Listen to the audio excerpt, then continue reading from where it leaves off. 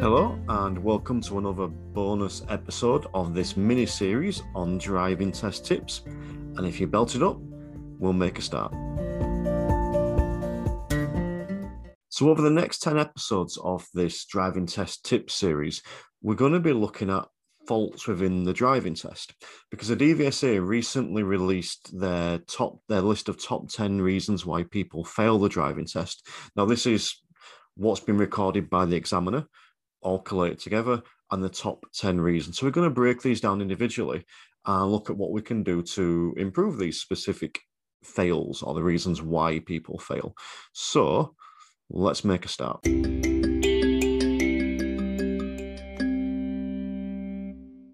So the number one reason that was listed by the DVSA for people failing the driving test was not making effective observations at junctions. So number one reason for failing was not making effective observations at junctions. So you must be able to make effective observations before moving into a new road and ensure that it's safe to proceed. We don't want to rely on luck. So you could come to the end of the road and set off without looking, and if nothing's coming, then in theory there's no problem. You haven't caused a problem, but we can't rely on no one coming. We have to be checking it safe, and we have to be checking it safe every time before we move out onto the new road. So some of the key things that people are making this mistake on, some of the key areas, are failing to judge the approach failing to judge the speed of oncoming vehicles. So if you're waiting at a T-junction, waiting to turn left, and there's a car coming from the right, it's failing to judge the speed of that vehicle. So there's some little things we can do it. One of which is looking at the vehicle and seeing how it's moving. You know, if you can see the vehicle bouncing up and down on the road, then the chances are it's going quite fast. You can look at stationary objects that it's going past and look how fast it's going. If the vehicle's on a bend, watch how it tilts to one side. The more it tilts, again, the faster it's going to be going. And again, what's the speed of the road you're turning onto? If the speed of the road you turn onto is a high-speed road, you're going to have to set off and make sure you've got plenty of time to build up your speed if there's another vehicle coming. So there's lots of different things there we can do to help our judgment. Other examples are entering a roundabout when there's a vehicle approaching from the right. So, you know, when you're entering a roundabout, we are giving way essentially to vehicles from the right. Now, it's vehicles on the roundabout already. The vehicles are coming from the right. So a lot of that could be where you're looking. And you want to be looking not just for the indicator on the vehicle, but you want to be looking for what I refer to as a second clue. So someone could be signaling as if they were coming off the exit before you, so you might be ready to go. But maybe they've just mistimed the signal. Maybe they didn't realize their indicator was on. Maybe they've done it completely wrong. So we want to be looking for a second clue. And one big one you could look for is the shape of the vehicle. So as the vehicle's coming around, is it on the inside of the roundabout? Is it on the outside? Does it look like it's about to come off? You know, we can also look at the person driving. You know, if we can get a good look at their face, where are they looking? Are they looking at that exit? So it looks like they're getting ready to come off, or are they looking around the roundabout to see what's coming? So we want to be looking for a second clue there where possible. Another one is making no effective observations at all. So basically coming to a junction, and any junction, it could be roundabouts, traffic lights, T-junction, whatever, and making no effective observations. Again, we need to be checking it safe. And one of the things that I think about a lot is rephrasing why you're looking. You know, we're not looking to check your mirrors or to check for a test. We're looking to make sure it's safe to do what you want to do. So anytime you're about to pull out, anytime you're about to do anything when you're driving, we just need to be thinking, is it safe to do this? So whenever you come into any type of junction, is it safe to do this? Other examples, making no observations when joining a dual carriageway from a slip road. I would hazard a guess that it tends to be on longer slip roads. So when you're coming down that slip road, you're getting your speed up and just assuming that other cars will let you join. That's not what the slip road is for. If you think about the end of a slip road, it's actually a give way. So you need to give way to other cars on that dual carriageway. You don't have priority there. You need to come down and potentially even stop. Now, we shouldn't be needed to stop in almost every situation. We should be able to filter in and find the space if we're making those effective observations. But it's not the responsibility of other cars to let you in. It's your responsibility to find a space and to hold back if necessary. Another one listed is going straight ahead at crossroads.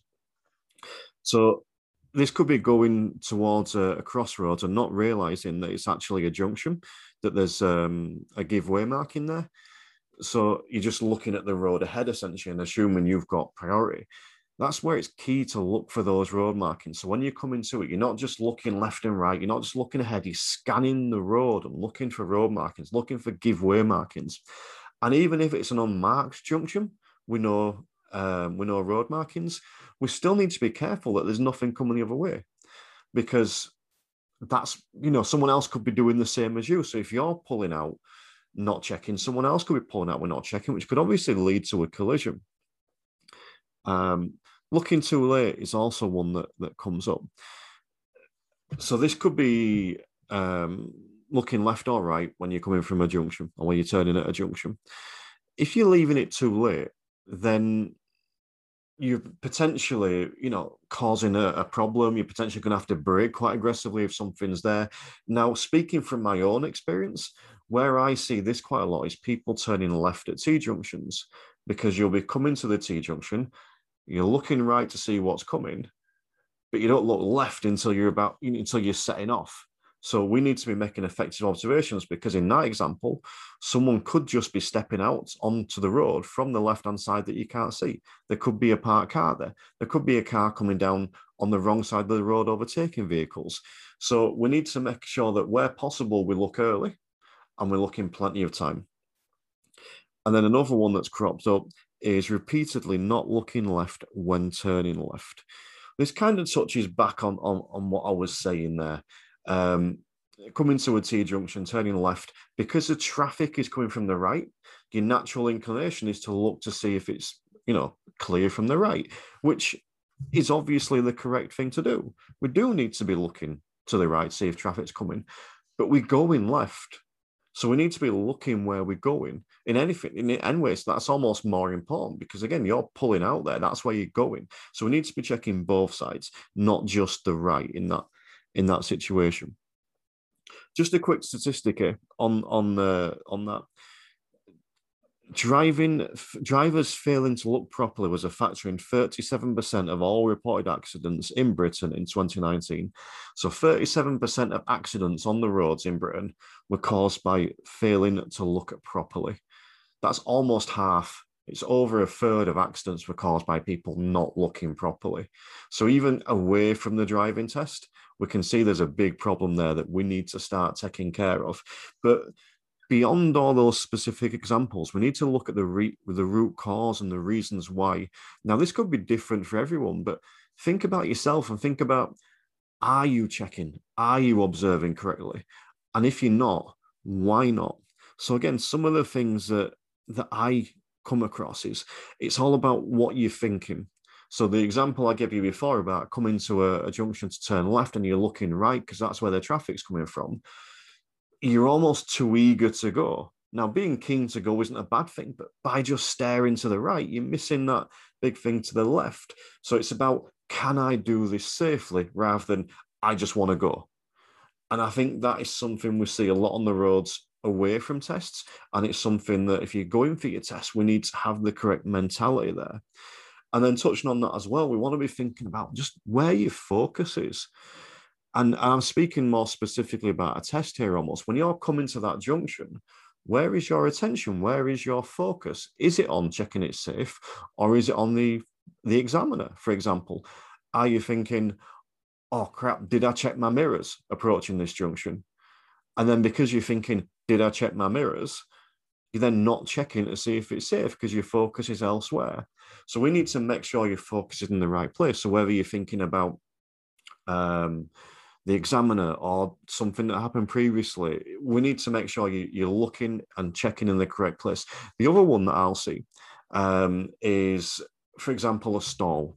And I'll use this example. If you're at a T-junction, you stall when you set off, there shouldn't really be a problem. If you've stalled, you might move forward, half a foot, something like that, reset and go again. But what I'll see is people stalling and then worrying about the stall and then pulling out without checking because their brain is then focused on the stall rather than the safety observations at the junction. Okay, so we've covered a lot of things around not making observations at junctions. In my honest opinion, it's not because people don't know where to look, although that could be a part of it. But the biggest thing is where your focus is. So make sure your focus is, can I do this safely? Can I go now safely? Rather than, I just need to go. The examiner will only mark you down for undue hesitation if it's undue hesitation. If it's not safe to go, you can't go. So thanks for joining us today on this bonus episode of the 5 Minute Theory podcast. If you enjoyed this episode and enjoy the other ones, make sure you leave us a nice little 5-star review and go and click subscribe or follow whenever you listen to these drop into your feed every week. And if you've got any questions, concerns, issues, worries, troubles, anything like that, make sure you get in touch at tcdrive.co.uk. Remember, stay safe, drive safer.